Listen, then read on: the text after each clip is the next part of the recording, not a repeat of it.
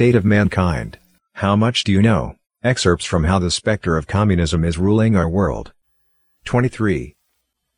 On Thursday, October 24, 1929, the New York stock market crashed.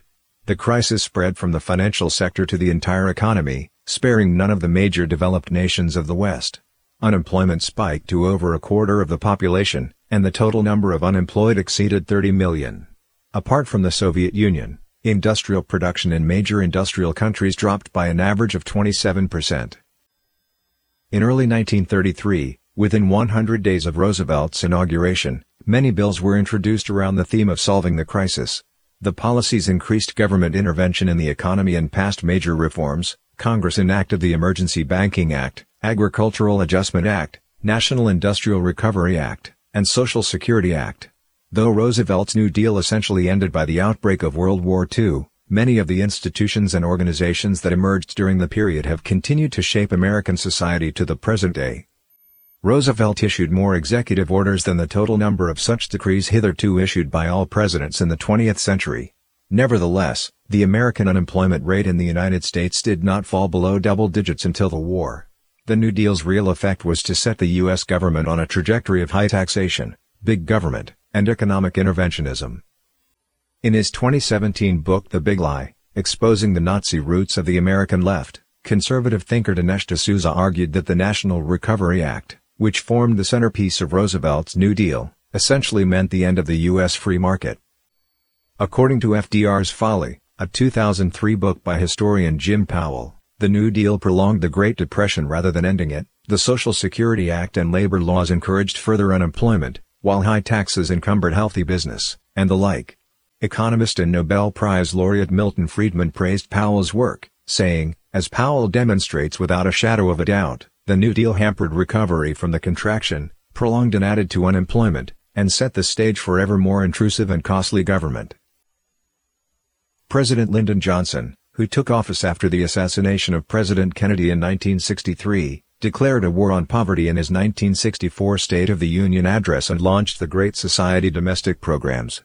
In a short period of time, Johnson issued a series of executive orders, established new government agencies, reinforced the welfare state, raised taxes, and dramatically expanded the government's authority. It is interesting to note the similarities between President Johnson's administrative measures and a new program of the American Communist Party's New Agenda, published in 1966. Gus Hall, General Secretary of the CPUSA, said, the communist attitude toward the Great Society can be summarized in an old saying that two men sleeping in the same bed can have different dreams. We communists support every measure of the Great Society concept because we dream of socialism. Hall's same bed refers to the Great Society policies. Although the CPUSA also supported the Great Society initiative, the intention of the Johnson administration was to improve the United States under the democratic system. The Communist Party's intention was to ease the United States into socialism step by step. The most serious consequences of the Great Society and the war on poverty are threefold. They increased dependence on welfare, discouraged people from working, and damaged the family structure. Welfare policies favored single-parent families, in turn encouraging divorce and extramarital children. According to statistics, the rate of children born out of wedlock in 1940 was 3.8% among all newborns. By 1965, this figure had increased to 7.7%. In 1990, 25 years after the Great Society reform, the figure was 28% and again rose to 40% in 2012. The disintegration of the family brought with it a series of widespread consequences, such as an increased financial burden for the government, a soaring crime rate, the decline of family education, families that are stuck in poverty for generations, and a mentality of entitlement, which led to a higher rate of voluntary unemployment. A quote attributed to Scottish historian and jurist Lord Alexander Fraser Tytler says, "A democracy cannot exist as a permanent form of government. It can only exist until the voters discover that they can vote themselves largesse from the public treasury. From that time on, the majority always votes for the candidate promising the most benefits from the public treasury, with the results that a democracy always collapses over loose fiscal policy, always followed by a dictatorship." As the Chinese saying goes, from thrift to extravagance is easy, but the opposite is difficult.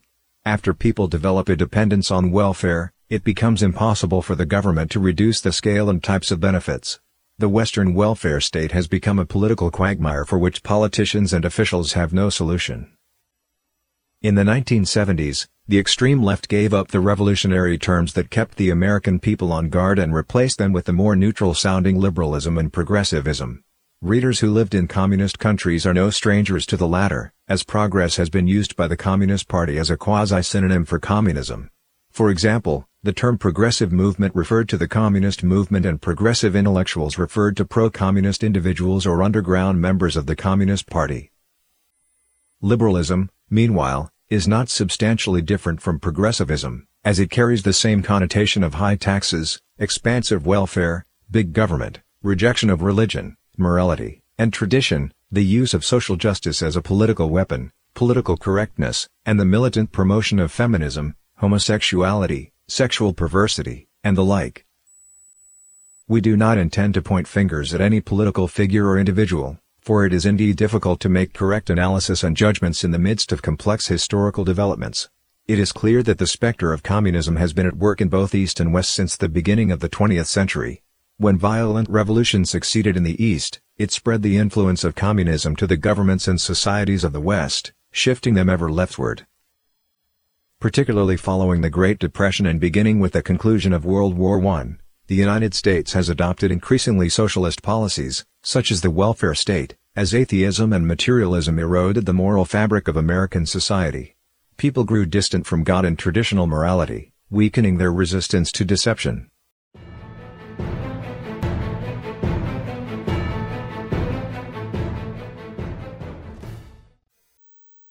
The 1960s, a watershed moment of modern history, saw an unprecedented counterculture movement sweeping from east to west. In contrast to the Cultural Revolution of the Chinese Communists, the Western counterculture movement appeared to have multiple focuses, or rather to lack any focus. Over the decade from the 1960s to the 1970s, the mostly young participants of the counterculture movement were motivated by various pursuits. Some opposed the Vietnam War, some fought for civil rights, some advocated for feminism and denounced patriarchy, some strove for homosexual rights. Topping this off was a dazzling spectacle of movements against tradition and authority that advocated sexual freedom, hedonism, narcotics, and rock music. The goal of this Western cultural revolution is to destroy the upright Christian civilization and its traditional culture. While apparently disordered and chaotic, this international cultural shift stems from communism. Youthful participants of the counterculture movement revered three idols as the three M's: Marx, Marcuse, and Mao Zedong. Herbert Marcuse was a key member of the Frankfurt School, a group of Marxist intellectuals associated with the Institute for Social Research at the Goethe University in Frankfurt. First established in 1923, its founders used the concept of critical theory to attack Western civilization and apply Marxism to the cultural sphere. One of the school's founders was Hungarian Marxist George Lukács. In 1919, he famously asked, "Who can save us from Western civilization?" Elaborating on this, he said that the West is guilty of genocidal crimes against every civilization and culture it has encountered. American and Western civilization, according to Lukács, are the world's greatest repositories of racism, sexism, nativism, xenophobia, anti-Semitism, fascism, and narcissism. In 1935, the Frankfurt School Marxists relocated to the United States and became affiliated with Columbia University in New York. This gave them an opening to disseminate their theories on American soil. With the assistance of other leftist scholars, they corrupted several generations of American youth.